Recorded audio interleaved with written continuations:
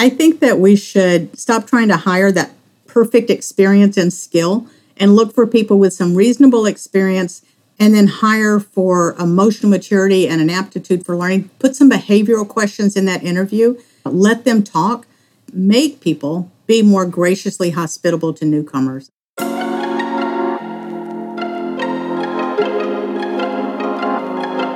Hello, positive leaders. Thanks for joining us today. You are listening to the Positive Leadership Podcast with Andrea Crabtree and David List, a podcast for everything a veterinary manager needs to know to get the job done. We've been there and we know how hard it is and are here to help share our knowledge and expertise to elevate you. I'm Andrea Crabtree, co-founder of Positive Leadership Podcast, owner of FurPos Consulting, a certified veterinary practice manager, and HR certified professional. And I'm David List, co-founder of the Positive Leadership Podcast. I'm also a certified veterinary practice manager, hold an MBA, and I'm a registered veterinary technician. And this podcast is for you, the veterinary practice manager, supervisor, or leader. We want to elevate you by equipping you with relevant content, material, guidelines, instruction, feedback, and pro tricks and tips. We will deliver real life experience along with our super smart guests that will get you through the obstacles that you're facing today, with some bloopers and blunders along the way to remind you that you're not alone.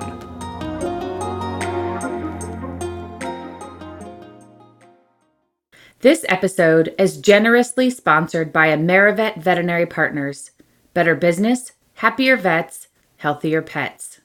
We are super excited to have the one, the only, the legend, Debbie Hill on the podcast today. Debbie is the hospital administrator at Pet Care Hospital and an instructor for Patterson University. She's also the host of the VHMA podcast and holds the Certified Veterinary Practice Manager credential. She's a senior professional in human resources, as is Andrea, and is a senior certified professional through SHRM, the Society of Human Resource Managers. So Debbie, welcome to the show. Thank you so much for coming on. Welcome, Debbie. Thank you for coming. Thank you both. Let me get rid of this ding. I know people generally think that I, love all things finance, and I do, but people are so much more interesting. I'm happy to be on to talk about a people thing. So there is never a dull moment. Never. Oh, yes. Oh, absolutely. Yeah. So we have kind of this tradition on the podcast where we don't read a bio to introduce. We'd love to have our guests introduce themselves. So without having to kind of read a pre-formed bio, tell me a little bit about yourself, Debbie, and tell our guests about where you are and where you're at today. Okay. Well, I was an Air Force wife. My husband's retired, and we moved around. I was all things maternal, so I raised my children and I did licensed daycare. And at some point, my children were all seriously in elementary to high school, and I still had little people at my house. So I went to work for a friend that was a veterinarian. We didn't have any pets. We just had kids. I didn't know anything about animals. But the doctor said he knew I was reliable, honest, and could talk to anyone. And it was better than he could expect by putting out an ad. High praise, right? So it was a great start. And when my husband transferred to Florida, I put in an application with a veterinarian here that was building a new building.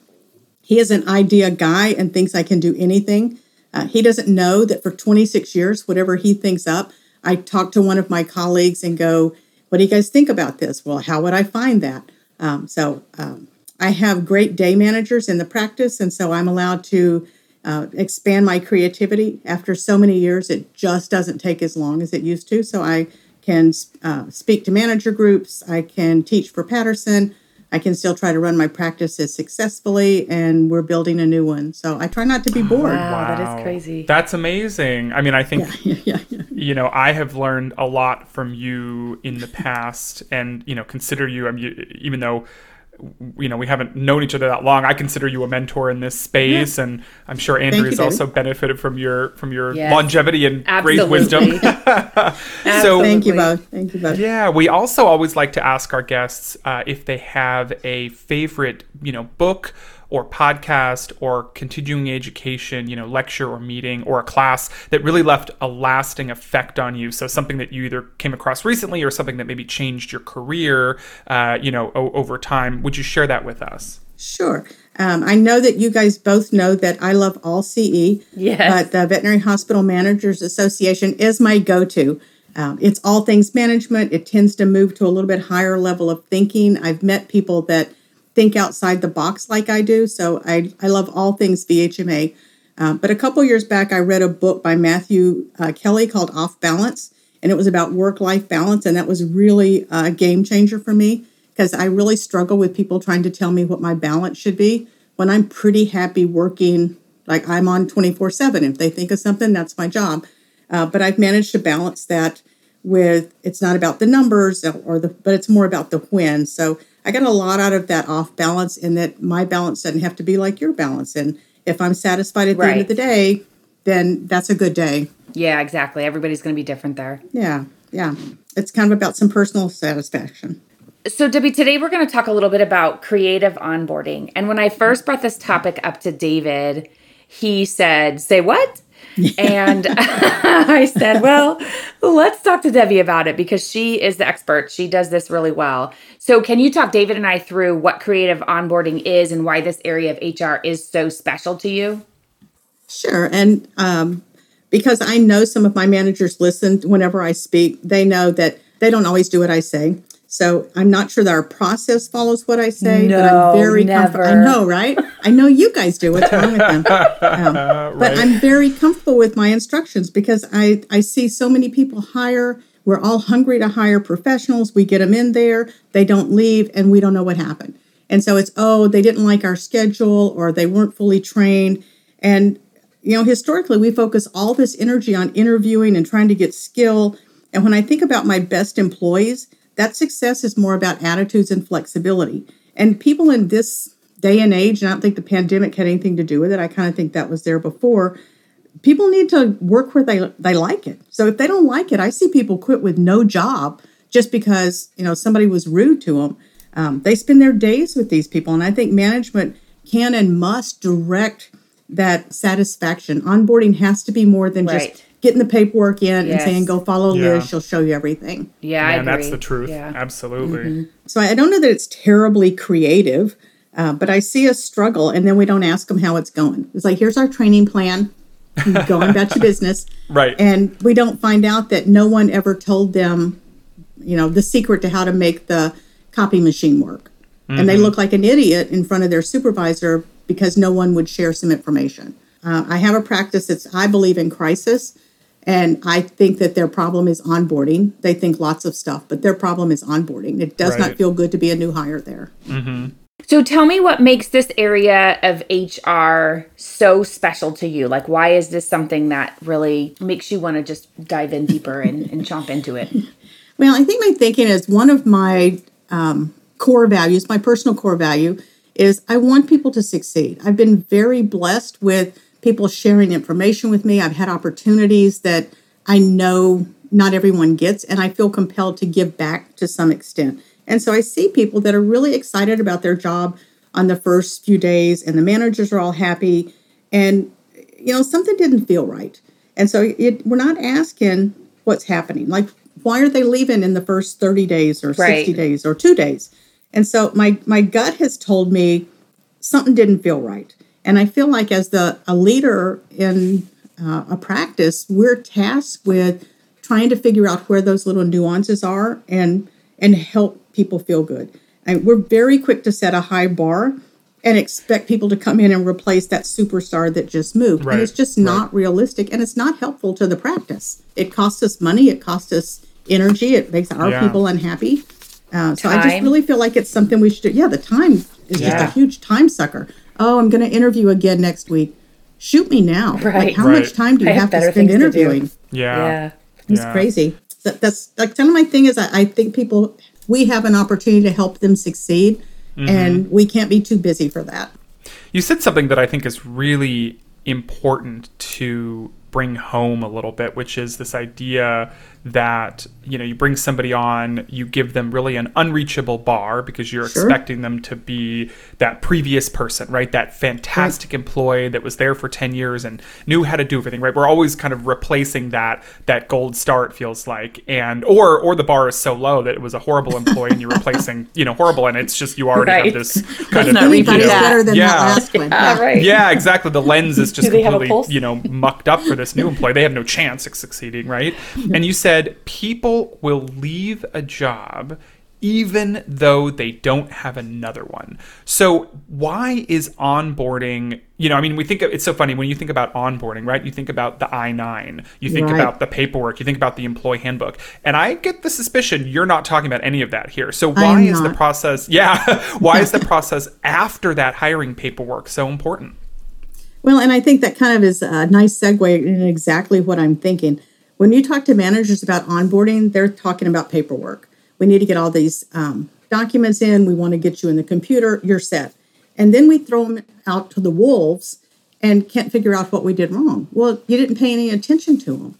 And if the staff has any kind of clique that is resistant to new people, and we're not doing anything about it, I feel like that's irresponsible, right? We're not helping the practice because we're not picking up people that are going to be a cohesive part of the team to provide patient care, because that's our goal. For sure. All we're doing is putting one more new body in there that we've interviewed, we spent money on an ad, we bought them new uniforms.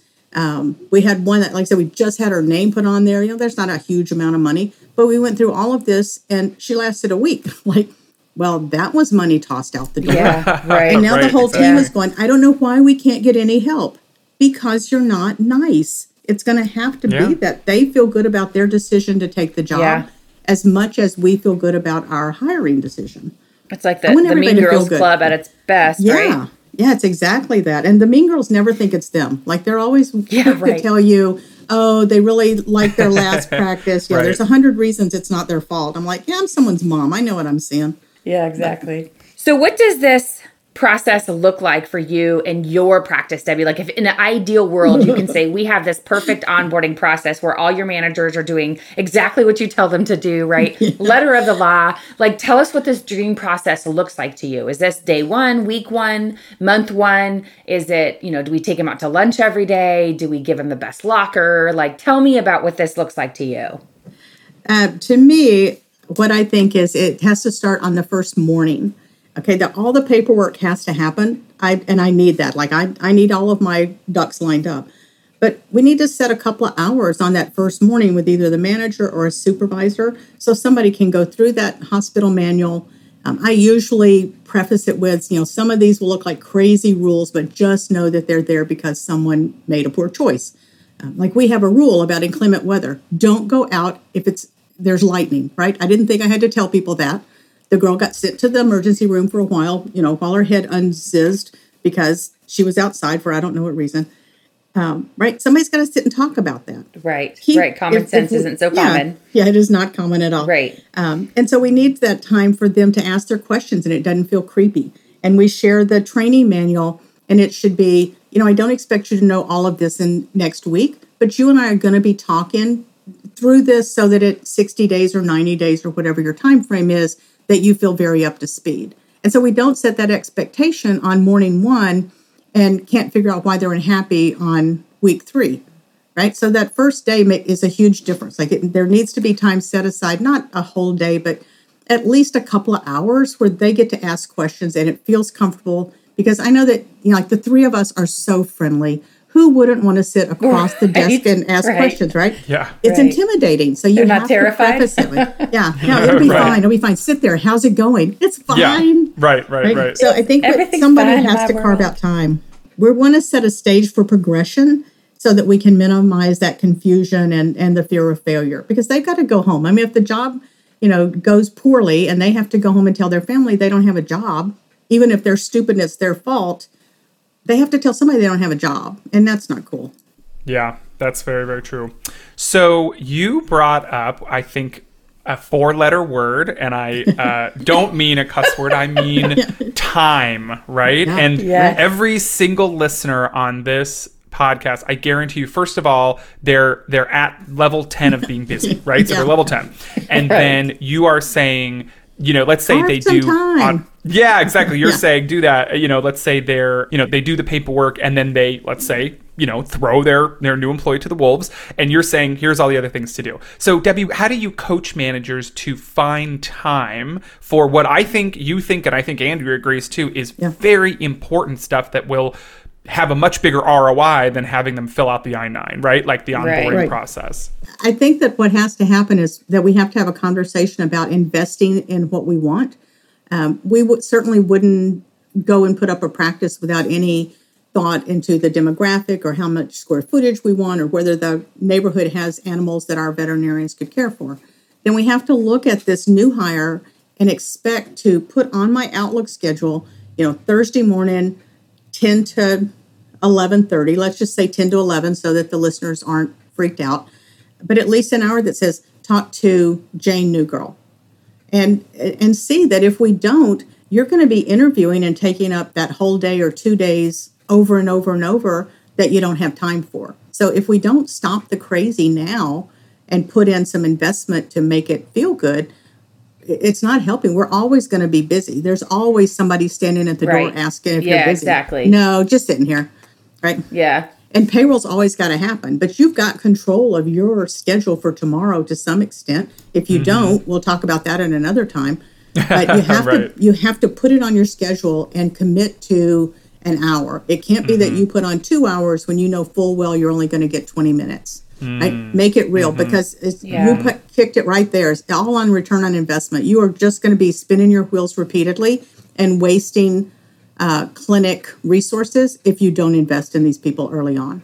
Right, because then after the week, when they leave and they have their new scrubs with their name on it, then they leave, then we're back to square one, interviewing, hiring, rewriting our ad, beating our head against the wall, right? Definition of insanity, looking, expecting a different result. So investing the time up front hopefully then prevents us from having to reinvest that time over and over and over. And like you said, clinic resources and everything else over and over and over again into this vicious cycle of, oh, we finally picked a good person. Well, you probably picked a good person 10 times ago, but you didn't treat them right. You didn't onboard them right. You didn't do some things right from the get-go that did cause them to leave. So invest in it on the front end and you get a great ROI on the other side of it. That's a good way to put it. Yeah, absolutely. Yeah. And there's a hard stress on the team. I mean, I hate to sit on a doctor's meeting and have them say, either I'm not even going to learn their name because they're probably not going to stay. Right. That's a defeatist attitude. Or two, I can see the toll on the staff because they're feeling like we're going to get some help and it didn't work.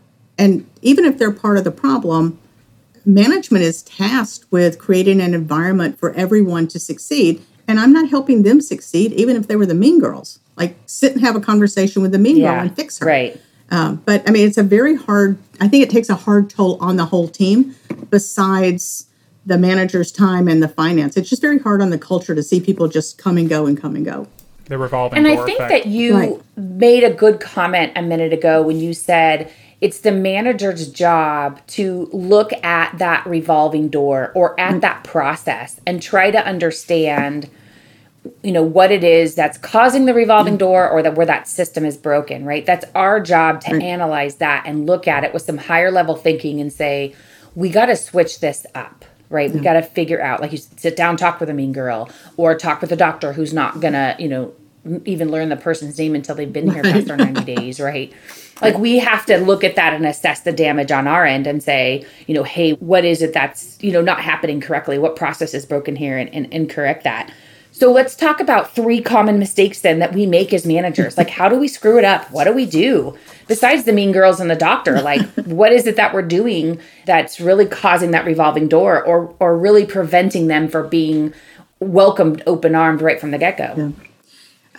I think one of the big things is we don't manage the clicks. I mean, I'm sure none of my practices have clicks, but some people No, they're all perfect. Sure, right. They're all perfect. They're all perfect. Yeah, mine are good. I just ask them. But I think that we're not managing the clicks. And we would be very embarrassed to read comments on Indeed or Glassdoor about our practice if we saw that. And I think that management, going back to your comment, Andrea, management is tasked with having a higher level of emotional maturity. Like I have to be able to read that Glassdoor review and think, yeah, that's who we were last July. Yeah, what do we do about it? Because that's who we were. And it, management can't sit and think, we've got so much to do. We've got to get all this paperwork done, and we've got the training with no plan. We can't just tell the new person to follow Liz, because maybe Liz is the most experienced CSR, but she's not nice. Right. And she's a bad trainer. She doesn't care about other people's comfort, right? She just wants to look good. But we've got all of our paperwork done, and these were old days, back in the old days, which I guess now we're all either I'm smarter or we're better prepared. But we would hire in a pinch, right? So Liz tells you today she's met the love of her life. She's moving to Kansas in the morning. She knew you'd be mad, so she hadn't told you. So you interview and hire the first person that doesn't make you twitch. And we say, start tomorrow, and I'll get your schedule ready sometime tomorrow. So we're in no way prepared for them. So I think part of the mistake is that we're not prepared for the unexpected. We don't have any uniforms in a few sizes. Maybe we haven't updated our job description or hospital manual in 5 years, because we've got one. Why would we have to redo it? And I see people that on day 1 and day 2, they don't even know what they're allowed to do. They don't know if they can go to the bathroom. They don't know if they're allowed to go to lunch. They don't know. But you mentioned going to lunch. We have a practice that has Roxanne, and the pandemic, messed this up a little bit. But Roxanne would take them to lunch, and Roxanne is super friendly, and she's an excellent advocate for the practice, and she's very plain spoken. Yeah. So she'll say, this is what we do. This is what's great. You'll like it here. But I think that we don't have a plan. I mean, in the early days with Patterson, Michelle Guercio had a little video that was like a welcome video as a tool. And I created that into a PowerPoint for our practices, because I think the new person comes in, and not only do they not know if it's allowed to sit in, the special chair that everyone knows is Nancy's chair, and now she's sat in it, and everybody's thrown. But she doesn't know your practice's history. And so I kind of created that for ours. It's got a brief overview of the benefits, and then I have a little bit about our practice owner, because they may not see our practice owner in a multiple practice setting for months. And then he sees a protocol that he said, they're like, who's that guy? And I'm like, okay, he's a veterinarian. He's the son of a veterinarian, the grandson of a veterinarian, the nephew, uncle, cousin, brother of a veterinarian. This guy knows what he's doing. And I kind of made that a lighthearted thing. But that was my way of telling them, here's who we are. Because all they know is what they may or may not have seen online. So I think one thing is that we don't prep them well. And I love that, Debbie, that you put it in a PowerPoint, because right there you're saving time. Right? Like you put it all together. You've done the backup work, the homework, but then you can use that over and over again. And it's not you necessarily having to do that. It's just another form, of another platform that they can use. And you can just email that part to them. You can just email it. Right. It just says, who are the supervisors? Who are the doctors here? What do I do if I want time off? Just very mission, basic vision, things. Values. Yeah, all kinds of great just stuff. Kind of the comments. I think the other thing, without having any good training plan, I think the third thing I see that's a pretty common mistake is we allow too much time for discontent to settle in before we ask how things are going. I raised 3 teenagers, and they came home every day, and you said, how was school? And they said, fine. Fine. Well, we do that same thing in practice. How's it going? Fine. And we're not stopping there and thinking, really interact. Do you have all the tools? Are you understanding how to make an appointment?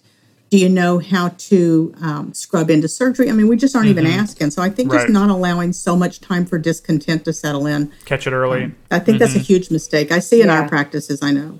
And I see often, like you talked about, like not having scrubs for them, all the right sizes. And what I see often is for a practice that has uniforms, right? Like this is the color scrubs you're going to wear. It has our logo on it. It may not have your name right away, but it does have your logo on it. So here's some. And what I see often is like, they don't get the same color scrubs as somebody else. They're told they have to wait 30, 60, 90 days, right? Yeah. So right off the bat, they stick out like a sore thumb because everybody's in blue and they're in like, red or polka dots or whatever it is, right? Yeah. And then they don't have a locker because, well, we don't have any extras right now. And so like, here's a basket to put your stuff in, or like whatever it is, all these things that I'm like, oh my gosh, you make this person feel so you're not part of the club, right? Yeah, you're not part of the crew. And you have to wait 30, 60, 90 days, whatever it is, to get your name tag, to get scrubs, to get all that stuff. Period. Mm-hmm. Right. And I feel like, what a great way to start off on the wrong foot. Yeah. And then we expect them to feel like they should be part of the crew when we've never made them part of the crew, right? Well, and you guys, if you've ever heard me speak, you know that I'm a big fan of saying that we're a very frugal industry. And so in an effort to save, $7.95 on a name tag, we're now costing hundreds of dollars in turnover. I'm like, spend the money and hope that they might do well. Stop being cheap. I mean, when I say frugal, we need to ask ourselves, are we frugal or are we cheap? Because sometimes I see that the whole decision over whether a person's comfortable or not is, $53. I will get you a set of scrubs and a name tag. Really? That's your breaking point is $53? That's the breaking point. And you can't figure out why you're not doing well. Right. And the next ad's going to cost you double that, right? All day, every day. Well, this is such a great transition into kind of the next question, which is what are the benefits? So you think about, and I don't remember if the statistic is still relevant, but I've never heard it proven differently. So it takes like 3 times the person's salary when there's turnover to, retrain them, which I think makes sense, right? We don't think about it that way. We think that obviously there's good turnover when they're not aligning with your culture or doing bad things. But when you lose somebody, like you said, somebody who literally is so fed up with the practice and might have had a great future because they just didn't, they weren't getting brought into the fold, that you lose efficiencies, and the veterinarians know more than anybody that they lose their people. They can't run their services very efficiently, and that the costs rack up. Every appointment you can't fit in because you don't have the staff member. Costs. And so if you're paying a technician I don't know, $20,000, $30,000, $40,000 a year, it's going to cost you $120,000 a year if they turn over. So we're telling the managers on the podcast today, all right, we're going to make time, we're going to look at our time and schedule it, and we're going to schedule time with the new hire, we're going to schedule some follow-ups. What's the ROI that you've seen, Debbie? What have you seen in your practice in terms of retention and or attrition and or staff engagement and motivation and culture, where you've done this lengthy and really involved onboarding process? I think one of the things that we miss is we generally think of the financial aspect. We're thinking, and I'm like you, Patterson, we always said it's the cost of an annual salary for your best employee, because your best employee is now tasked with learning the new girl. Your clients, they see that change. There's a problem when your clients see a new face every time. Yeah. I think that the impact is, does the new employee know that this is our vaccine protocol, this is our prevention protocol? And so there's some solid dollars being missed there just because they don't know what to tell your clients. So I think that the turnover, I think that's huge money.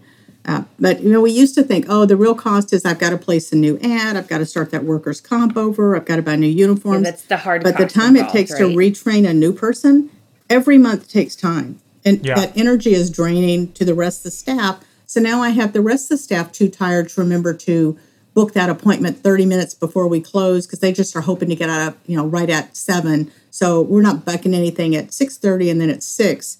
So, that number just becomes more and more as it not only affects how much you spend, but how much potential income that you're just leaving on the table. Right. Potential hires learn pretty quick where the good places to work are. So there's also a huge impact on your recruiting. And we're a pretty small industry in general. Yes. And our reputation will be out there. I want the best and the brightest, and I'm willing to pay for that. But in a toxic field, people will go for less money because it just feels nice. It's like, we'll just make up that employee discount. You'll like it here. Okay, eventually the IRS is going to ask you a question, and we will give you health benefits or whatever. Doesn't matter if it doesn't feel good. And it doesn't feel good to clients. It doesn't feel good to our team. I think that money is far beyond that turnover number. Yeah, and I like the way that you talk about the feeling, right? The culture of the practice, and what is that revolving door, right? That Mean Girls Club, that clique is getting tighter and tighter and tighter as that revolving door, gets faster and faster and faster. And so that culture is something that we have to really massage into and cultivate what culture we want in our practice. Right. And that definitely is a way to develop the culture that we want to have in our practice, for sure. Well, clients feel that friction. They know when it doesn't feel good or there's a click. The clients know that. there's usually something that's like, oh, you must have been talking to Tim yesterday. Mm-hmm. And the client's like, wow, what's wrong with Tim? They feel that. Right. There's no secret to that.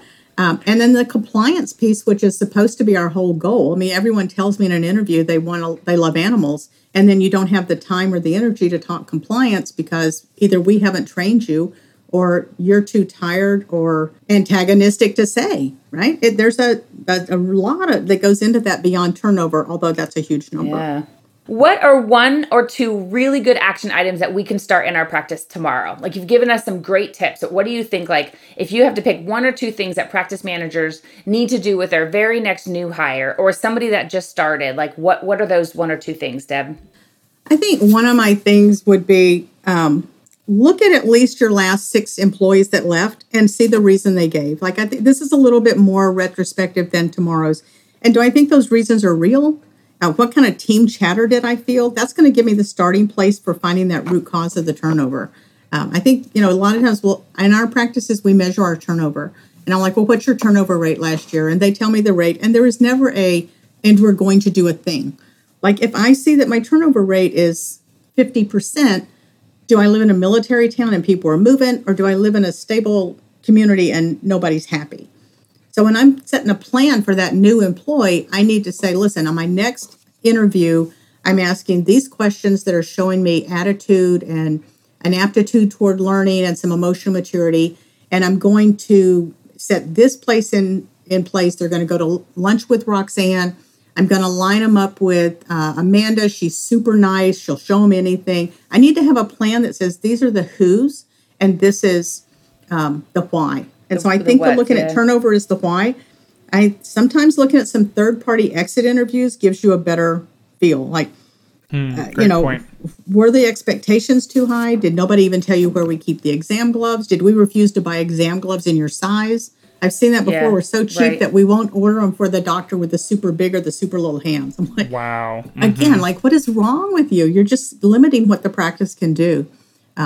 We need to ask ourselves why, and we need to have a plan for what we're going to interview, changing our interview questions to talk about attitude and what they're looking for and how they want it to feel. Yeah, I remember one time I was interviewing someone and I'd gone up to the gals up front and I had the candidate with me and I was introducing her to the 2 CSRs up front. And so I picked out one of the CSRs and she was relatively new too. She'd been there about 6 months. And I'd said, okay, Susie, like, you've been here a few months, what's your most favorite thing about the practice? And she rambled something off. And I said, okay, and what, let's put you on the spot here. What's one thing that we could do better as a new hire that you think, and kind of share this with the candidate. And I was hoping, like, she super loved our practice, so I was really hoping that this was going to go well and not shoot me in the foot right when I said it. And she said that we didn't have enough written protocols in place in the front office that helped her remember as she trained to go back and look at something. It's like she learned how to do care credit the first week, but she'd never processed a care credit until like she was 3 months in, and she's like, oh snap, I forgot how that was done. Yeah, right. We had one that just left because we had too many. Like, you have too many protocols and it slows up the works. Yeah. Okay. Great. We might not be the right practice for you. Yeah. A great way to evaluate, like you said, go back and kind of talk to those newbies and see, like, hey, what have we done well and where do we need some help? Yeah. Pass. Yeah. Debbie, we've talked some great stuff about culture and onboarding and creative onboarding, all kinds of good stuff here. With that in mind, and even if it's something outside of that area that we talked about today, could you give a young manager one piece of advice in all of your wisdom and all of your knowledge and expertise? If you could say, pick anything you wanted, what would be one piece of advice that you would give our listeners today? I think that we should stop trying to hire that perfect experience and skill and look for people with some reasonable experience, and then hire for emotional maturity and an aptitude for learning. Put some behavioral questions in that interview. Let them talk. Yes. Make people be more graciously hospitable to newcomers. I mean, that's a management task in itself. Like, you need to go around, and if they're rude or dismissive, bring them in and say, hey, that wasn't I was trying to think, gracious. Are you gracious? Right. No. Would you bring somebody to your house and shove them into the garage and let them stand there? Right. Maybe they would. Right. That might be my next hiring thing. Right. But I think we need to stop looking for perfection and start looking for attitude and some team feel. Managers beat themselves up on trying to find the perfect fit, and we take the blame for every single one that doesn't, work out. Yeah. Find somebody that's going to want to learn instead of coming in and telling you everything they know. Yeah. Debbie, this is the point in the podcast where we can sit and kind of chat about these encounters that we've had, either with clients or practice owners. Maybe it's been with our staff. These things that happen that, like, your eyes pop out of your head like pugs. Your chin hits the ground, tongue rolls out, like palm hits the forehead. No way, you cannot make this up story. And I can only imagine with your experience that you have a plethora of these stories. But can you share with us your favorite you can't make this shit up story? Well, I had to think through a lot because, some have confidentiality for sure. clauses. Because I'm thinking, you did what? I don't know why you did that. But when I thought, my absolute favorite always remains this one. When we were first opening, I was running ads, and there was newspaper at the time, and I'd called in the ad for vet techs, but the paper printed it wrong. And so I had 3 applications for vet checks, and one lady was an experienced vet check. I'm thinking, I almost thought I should have kept it. Like, I don't know, because it was such a nice rule out. And I really wondered about the experienced vet check. And at that same time, it was kind of this whole crazy time. We had a lady that told me right as she gave me her application that I didn't really need to interview her. She just needed to show up 3 places that she'd applied each week so she could still get her unemployment. I'm thinking, who are you people? Right. I so wanted to hire her. Like, it took all I had not to hire her, no matter how bad she was, just to punish her for being stupid. Right. I'm hiring you, and you're going to come in here and make some money. Right. I think people think like I think, and I was younger. Now I know people don't always think like I think. Like, they can be wrong. I'm okay with that. Thinking, what is wrong with you? And I don't say what is wrong with you out loud because, I'm a professional. Right. We've had to learn to filter. Yes. I have learned to filter. Yes. But I thought, okay, these people think they're vet checks and want the job no matter what, and this woman doesn't want the job no matter what. I'm thinking, okay. That's the pool we hire from. Thank you very much. That's our pool. True. That's our pool. Yeah. So, Debbie, we have a tradition on the show where we kind of fire questions. We call it the rapid fire. And these questions are meant for you to have just this real quick, shoot from the hip, first thing off your tongue answer to this question. Are you ready? Do you need a minute, or are you ready to go? No, I'm ready. Perfect. So, Debbie, we're set up for the rapid fire. Tell me about your most epic failure that has left a lasting impression and impact. I am not perfect, and so I've had many over the years. But I would say that my biggest one is a couple years back, I had this real brainchild. Like, we have a super busy practice, and it's 7 days a week, 7 to 7. So I thought, I'm going to add a third manager. We had a super candidate come to town. It's somebody I knew from BHMA. And I thought, we're going to bring her in. So I bring her in, and I'm seeing some team friction. And I'm like, how's it going? And the managers were going, it's fine. And everybody's trying to please me. And truth be told, they were all awesome and kicking butt, but they were tripping over themselves to be my favorite. When the truth was, I didn't have a favorite. I liked them all for different reasons.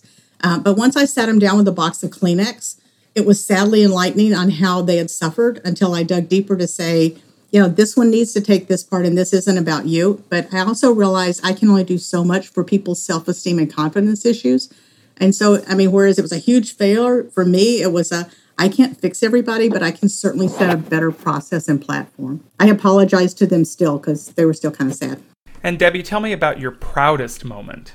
Oh, that one's easy. At the 2019 VHMA annual meeting, 3 of my managers were pinned as new CVPMs. Since one of my personal core values is education, it was incredibly rewarding to see my people advancing their careers. Why veterinary medicine? What do you love about our profession? I like animals. Don't judge me because mine don't sleep with us. But I love seeing people succeed. I realize that we're such a caring profession, and I realize that often I'm more committed to a person's success than they are, but I can certainly provide a safe place to work with resources that they need. I love that we care so deeply and feel a challenge to remind other managers that you can't fix everybody and everything. We just need to breathe. And self-care is such an important topic that we are talking a lot about in the profession now. So how do you practice it? How do you decompress? Well, I have an amazing handful of peeps that are my sounding board for the dumber days. And my husband and I watch a lot of NCIS and Law & Order. It's pretty mindless relaxation. It does feed my trust and control issues, and you don't even know how many ways I see crime happening. And how do you balance work and life? And do you experience work guilt in that balance? I really don't, but I am at a place in life where I'm not running kids to soccer. I don't have 3 kids fighting over what they're going to eat for breakfast or who touched their sister's sweater. But like I said, when I went through Matthew Kelly's book and I made peace with the fact that my balance is different than yours, I'm okay with that. I'm very comfortable with my work-life balance. I love my job. I find my happy spots in front of my spreadsheets where there's no crying. With numbers, change them. Either see more or charge more. But I have time to enjoy my family to some extent. We have a pack of schnauzers that I enjoy to some extent. I have my church group. I still need to carve out time for 2 aging parents with different needs. Being able to say no to the when is certainly different than not being able to say no. I have a lot of responsibility and I accept that, but I leave myself enough flexibility in there to prioritize the when, and that seems to help. I also budget for a monthly facial and massage that keeps me from imploding. It's only fair to my people that I make these appointments. And what keeps you up at night, stresses you out, or things that cause you anxiety in your hospital? I was awake at 3 o'clock this morning. I tend to lose sleep if I wake up and have to consider whether people are going to make smart life decisions. Will the government throw out new regulations? Will all the drugs be on back order? Who's going to be positive this week for COVID? Will the permits come through on the new build? The list just goes on and on at 3 in the morning. So I spend that time trying to plan the conversation to get the most successful outcome for things that I can't control. I can't fix everything, but at 3 o'clock, I'm thinking I should. And what gets you up and out of bed in the morning? What excites you to start your day? I like my coworkers, and oddly, I love opening that morning email to see what new challenges await. Sometimes they're fairly mundane, and some are trickier. But I find the satisfaction at the end of the day of solving those challenges makes it worth getting out of bed. And like I said, just being able to talk to other people that think like I think. If I spent all my time talking to my coworkers, my head would hurt. I've got a couple that really indulge my box with no sides and a couple that challenge every new idea I come up with. So the balance tends to keep me engaged. Debbie, this has been great. Thanks you so much for coming on. You're welcome. You guys are fun to talk to. Thank you, Debbie.